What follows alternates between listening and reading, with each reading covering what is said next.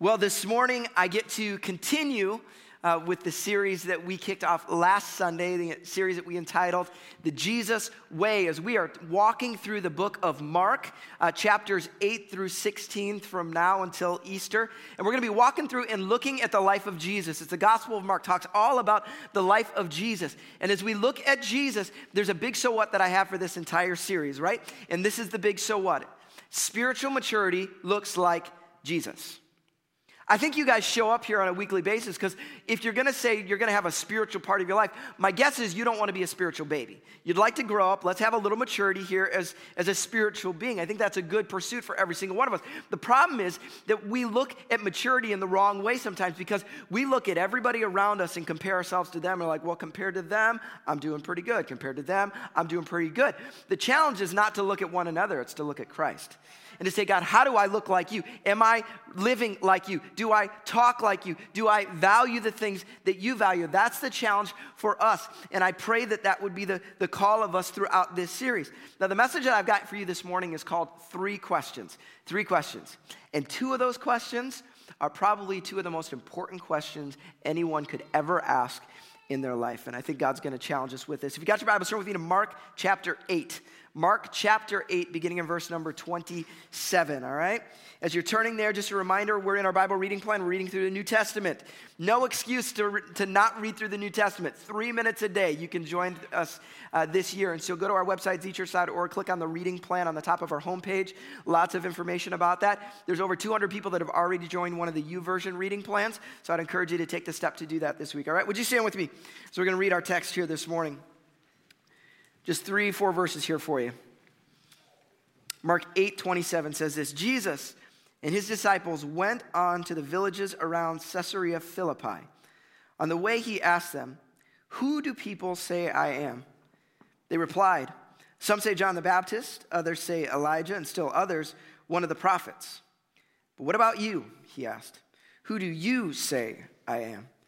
Peter answered, "You are the Messiah." Let's pray. Father, we thank you for your word. We thank you that you want to speak to us today. So, God, I pray that this message that's probably going to meddle with us a little bit, Lord, I pray that your Holy Spirit would have free reign to speak, and, God, that we would have hearts that are responsive to you. Pray that in Jesus' name, everybody said. Amen. You can be seated. All right, honesty moment right now. How many of you out there, show of hands, how many of you out there love cats? Raise your hand if you love cats. Okay, there's a handful of you. Everyone paying attention. Okay, that's great. All right. Honesty moment. How many of you out there would say you hate cats? Anybody out there? Okay, that's fine. It's fine. I don't think people are indifferent on cats. You either love cats or you hate cats. That's just how it is. Some of you own cats and you hate cats. That's fine. Okay, that's fine. There's a third category out there, though. A third category. How many of you, like me, you're just allergic to cats? How many out there are allergic to cats? Okay, some of you out there. Okay, that's me. I don't even know if I like or hate cats. I'm just allergic. And, when I see a cat and I'm around it, it's just like, bleh, it's the eyes, it's the gross, it's all the disgusting stuff. This happened to me a couple of years ago. I was in a group in college, and we would travel around. It was a music group, and we would travel around and go from place to place and church and do stuff, whatever. And we had to stay in host homes a lot of the time, which is super exciting because you never know what you're going to get. Sometimes you'd stay at like really nice houses, and sometimes you'd stay in a dump, and it just didn't matter. You just stay wherever they gave it to you. So we go to this church, and we're there for the entire weekend, and they're like, "Hey, we got a host home for you." And we're like, "Yay, a host home, okay." And they're like, "But don't worry, it's an amazing house." And we're like, "Okay," so we're getting a little excited. They're like, "It's this great house. This family's been gone for several weeks. They're actually going to be gone for a few months, and so you guys get the house to yourselves for the whole weekend." We're like, "This is going to be great." We pull into the subdivision, and it's unbelievable. They weren't joking. It was these custom modern homes, super cool looking. We're like, this is going to be great, right? We pull up to the house. We're like, this is gorgeous. This is going to be great. We walk in. I open the front door, and I see right to the back. You know how the window and the sun shining in, and I'm like, oh, no, because I can just see cat dander floating through the air. I'm like, this is gross. And all of a sudden, I hear, and 3 cats come out, And these people had not been in the house for weeks. It actually had been a month and a half since they had been there. And they didn't have anybody staying there. They just had someone come like once a week just to make sure they had water and food. So the carpet is covered in hair. There's dander everywhere. There's little poopsies here and there and everywhere. And it's horrible. And I walk in and immediately it's this going on, And 2 other members in our band are the same thing. And we're both saying, we ain't staying in this house. I'm not doing this. I can't stay in the house. This is going to be a disaster all week long. We're like, do we stay in the van? What do we do? So we walked in the garage, and we're like, is there anything, should we sleep in the garage? And we found a tent. And the neighbors were not happy with us the rest of the week because they didn't have a backyard. But we proceeded to pitch a tent in the front yard of this house for the entire weekend, sleep in the tent, because we said, I'm not staying in the house. It's disgusting. It's gross. It's a disaster. Okay. I know, I'm finicky. That's fine. This is how the disciples probably felt when Jesus brought them to this conversation. You're like, they brought him to Caesarea Philippi. What in the world does that mean? Well, going there was disgusting. It was gross. It was something they wouldn't want to be a part of. See, Caesarea Philippi was a Greco-Roman city. It wasn't just any old city. It was a city that was very similar to like Vegas or going on a red light district in some city in our world. It was gross. You see, the city, one of their gods was the god Pan. That was their fertility god. Maybe you've ever seen a picture of this god before. It's like half goat, half man. This was their god. And to worship their fertility god Pan, they were engaged in some pretty disgusting stuff. They would engage in large amounts of sexual immorality. They were involved in prostitution, and specifically, they were involved in bestiality with goats. Okay, disgusting. This is not a place that a bunch of Jews would want to go hang out. This is a place they avoid. I don't want any part of this place. It's gross. It's disgusting. And yet this is precisely where Jesus brings the disciples to have this conversation.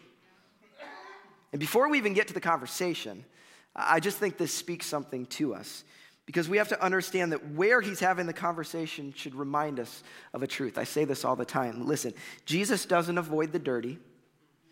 He doesn't avoid the messy. He doesn't avoid the broken. We can have a pristine view of Jesus. How many ever seen this painting of Jesus? How many of you ever seen this painting? I call this Pretty Jesus. This is Pretty Jesus.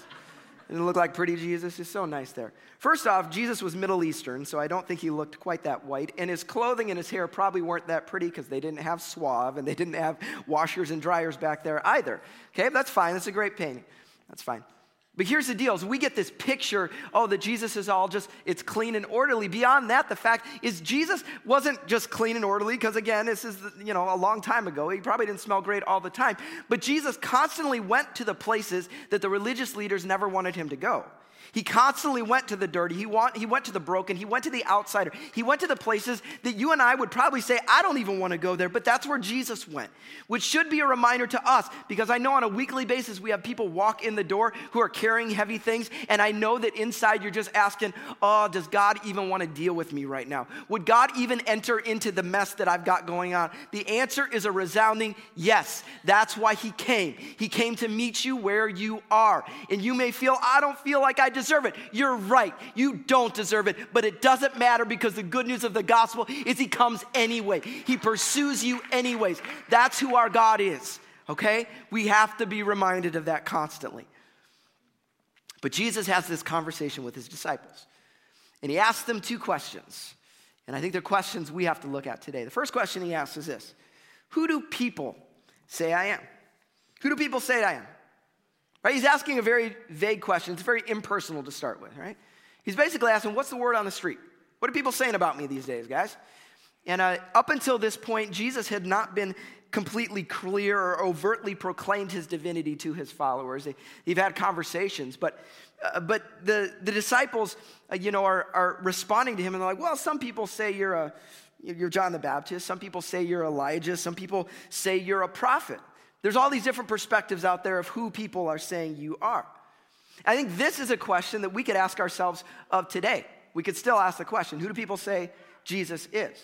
There's a lot of perspectives out there. I saw a Barna study that they researched people in America and their views of who Jesus is. 8% of people in America, they view Jesus as a legend. They just don't even think he was a real character. Now, historians would disagree with that, but that's still a perspective. Some people would say, it's just a fairy tale, nothing real. Still, the majority of people, 92%, believe that Jesus is a real person. And they say that 56% of America believe this, that Jesus is the Son of God, that there is an element of divinity. People may not fully understand what that is, but there's still a lot of people in America that believe that's who he is. That's what a lot of people say. There's another perspective that's out there, and that's that Jesus is a good teacher. Right? He's a good teacher. He's taught a lot of good principles, got a lot of morality out there, follow what he says. These are good things. There's other people that have the perspective that he was just a dynamic leader. He had the ability to rally people. Obviously, he led a movement that's still in existence 2,000 years later. He must be a good leader in some way. And other people would just say, I don't know about anything else, but he's just a really good storyteller. Any of you know a really good storyteller in your life? You just got somebody who just tell great stories. Amber's cousin, she had a cousin that passed away, unfortunately, a few years ago. But he was an amazing storyteller. Like, he was one of those people, like, when he would tell a story, he would just grab your soul. He'd grab your heart. It was just, like, so good. And that's, I think, how Jesus was. Like, he told these stories that could just grab people and communicate truth and meet people right where they are. That's true, but that's what everybody else is talking about, Jesus. And here's the deal. What other people say about Jesus doesn't actually matter. Because at the end of the day, you're not accountable for what anybody else says about Jesus. You're only accountable for what you say. And so he pivots this question here in a moment. And he says this, who do you say I am? Who do you say I am? At the end of the day, the question is, what are you going to do with Jesus? What are you going to do with Jesus? It's probably the most important question that every single one of us has to answer. I would say definitively it is the most important question we ever have to answer. Because it doesn't matter what your spouse says. It doesn't matter what your husband say, what your wife says. It doesn't matter what your mom says, what your dad says, what your grandma says, what your kids say, what anybody else says. What mattered is, who do you say Jesus is? You have to answer it. And Scripture says one day every single one of us, will give an account. And we're going to give an account. What did we do with Jesus? How did we respond to him? Now, sometimes I'll have a conversation with people as they're wrestling faith. Around here, we talk about embracing the struggle. And we love to embrace the struggle. We love to wrestle the hard things, to have the hard conversations. I love doing that. And so I'll have conversations with people who are wrestling faith. They're not sure what they believe, right? They've got different perspectives about who God is. And they're like, I'm not sure where I stand on certain things, and that's great. And I give them space, and I have those conversations. But usually the conversation gets to the point at the end where I just say, okay, well, I get all that, but at the end of the day, what are you going to do with Jesus? Like, who do you say he is? Because many people believe in God, right? Lots of people believe in God. Lots of people believe in a higher power, or even believe in a spiritual element to this world. We have that thought. There's a spiritual element out there. And I think for a lot of us, we hope that it doesn't really matter which spiritual element you pick. You can pick any one of the spiritual, because they'll ultimately all lead us to God in some way. I think a lot of us hope that.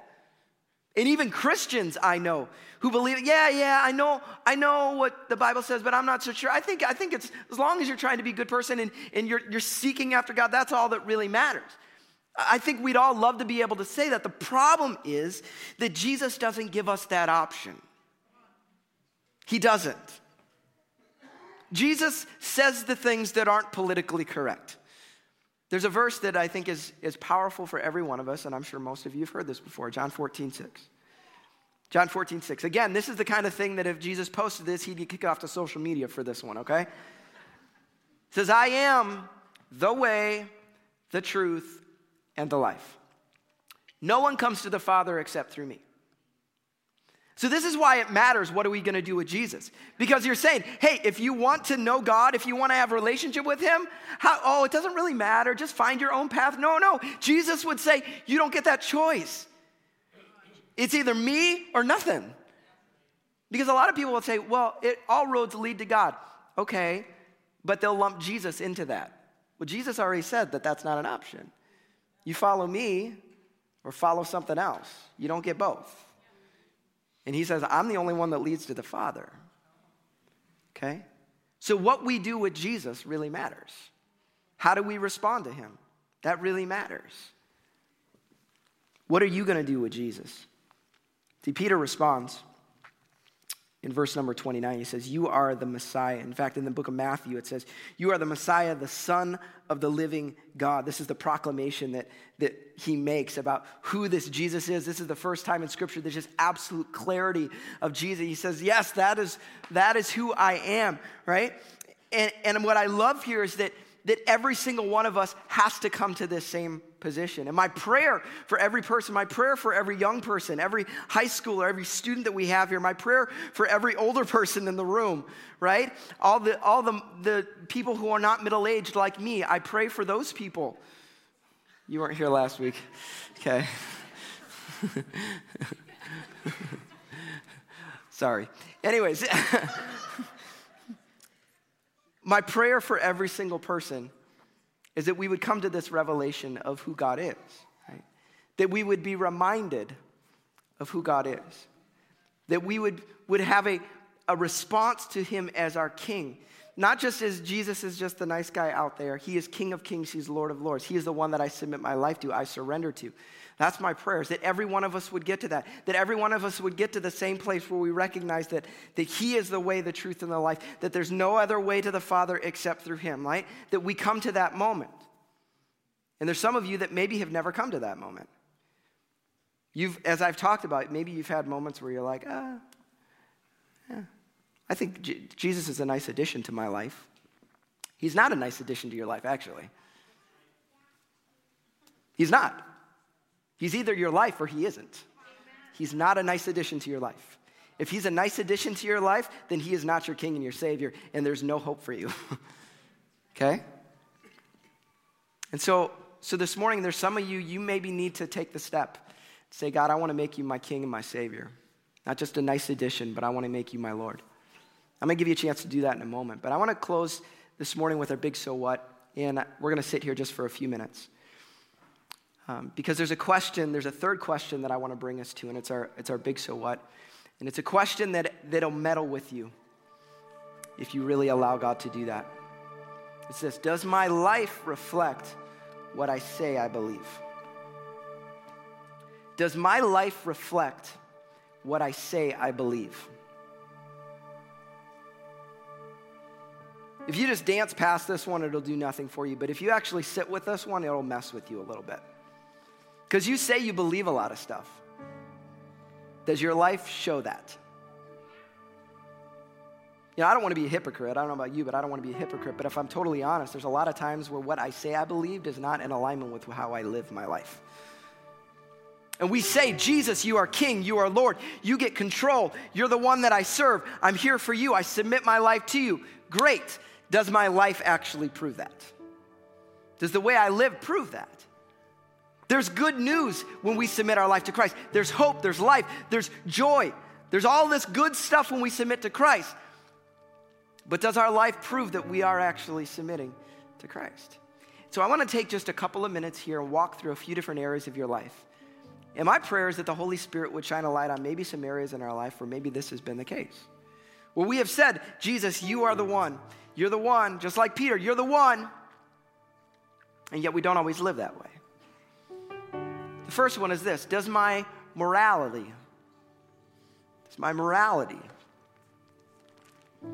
think about your morality.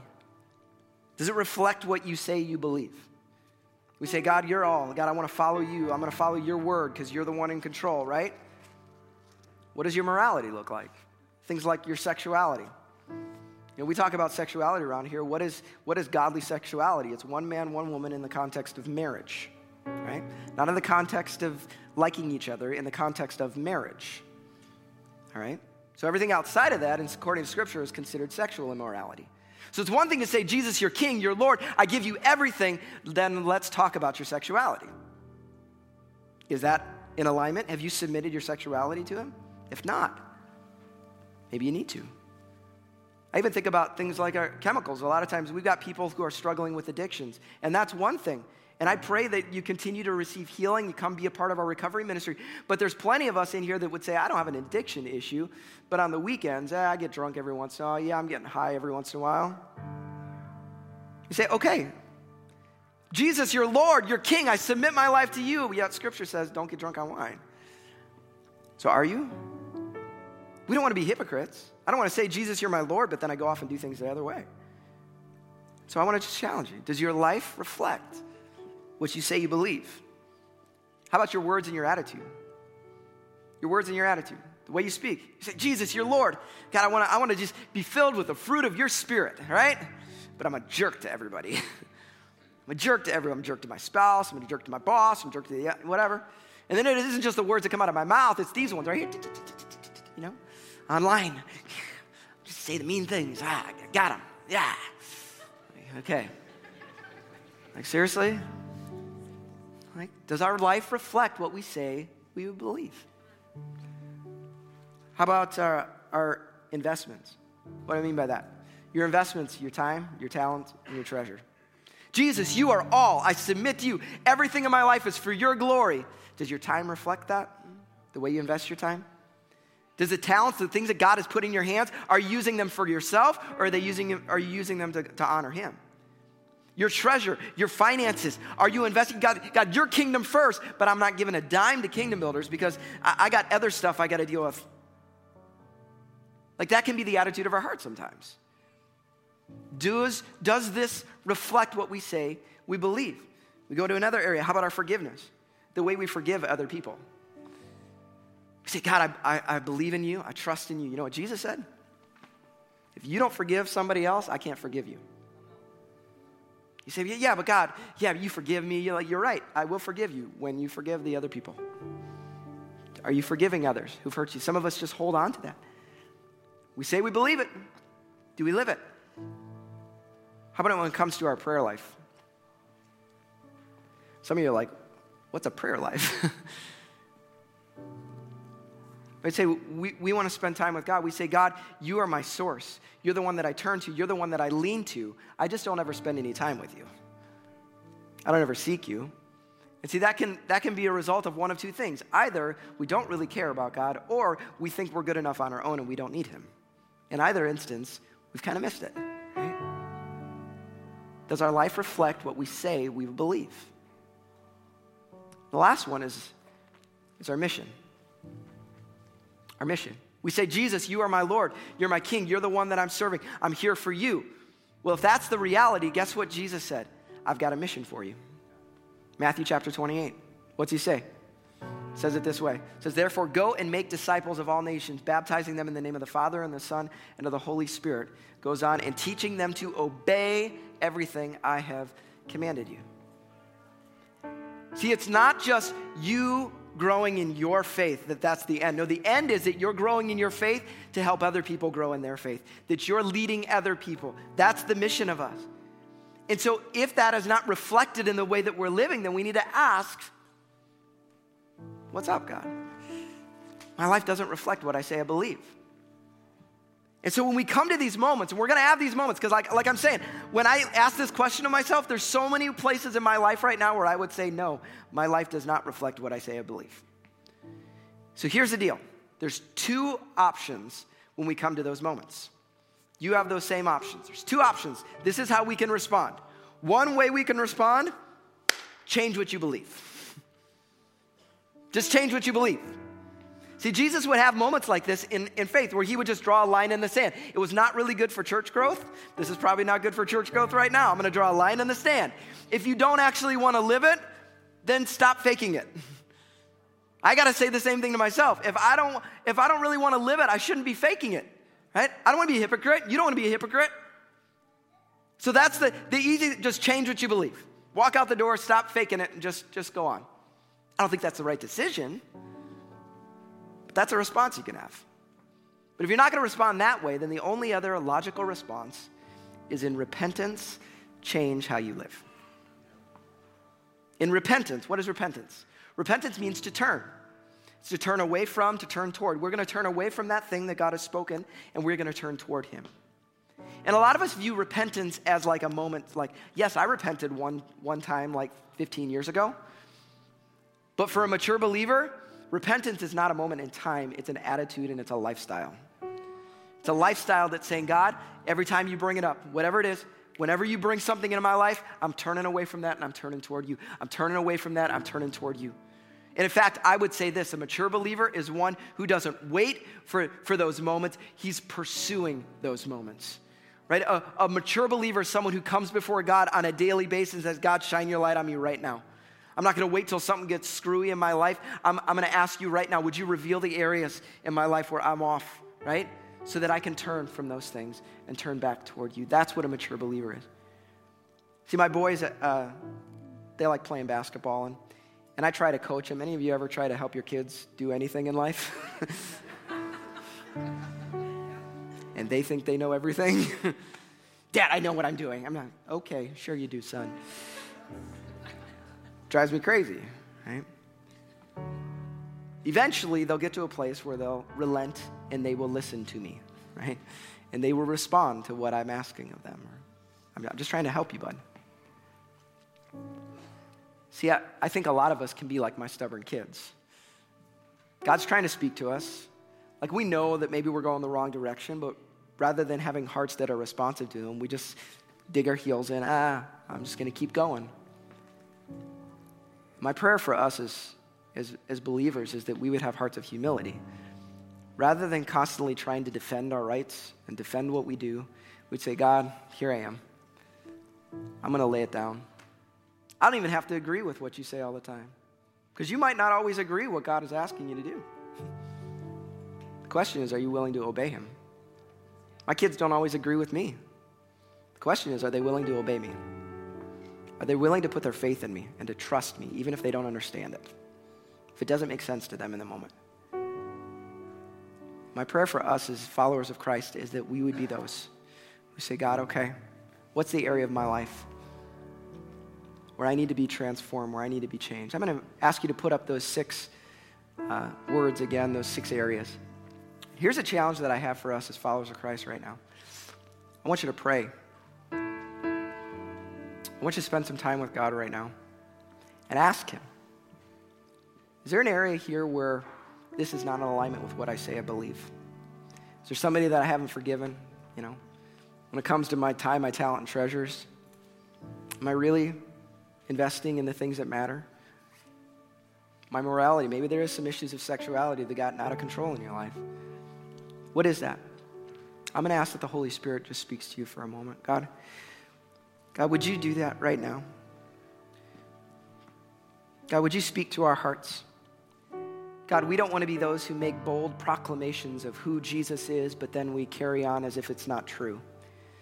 We want to be those who actually listen to you and live out the truth. We want to be those who are faithful to the truth. So God, would you speak to us right now? Would you speak to us right now, Lord? We need you, Jesus. Thank you, God. I'm going to invite you to stand with me across the room. We're going to take a moment to respond. I've invited the worship team to just lead us in the song here. We're just going to take 3 or 4 minutes here. But I would challenge you to allow God to speak to your hearts. And if there's one of those areas that maybe he's challenging you in, maybe you need to have an altar moment right where you're at. Maybe you need to surrender something. You need to pray and say, God, would you take this? Maybe you need to have a repentance moment right where you're at. My prayer is that we would actually respond to Him, that we would offer Him everything that we've got. Let's sing together.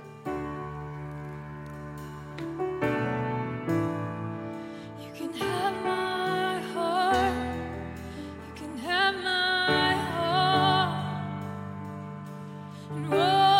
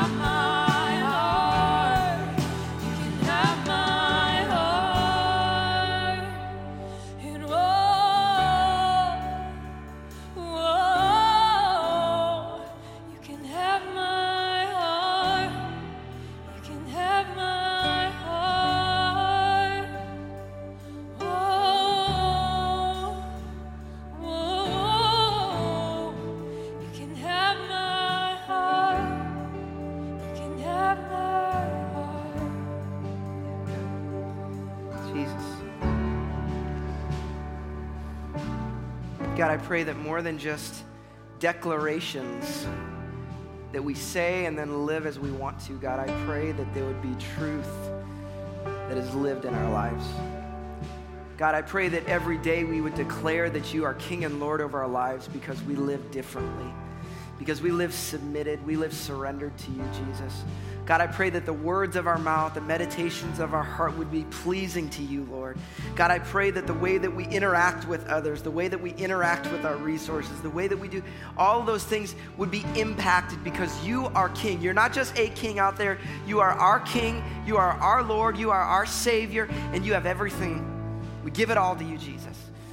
God, would you be magnified in us? Would you be magnified through our lives, Lord Jesus?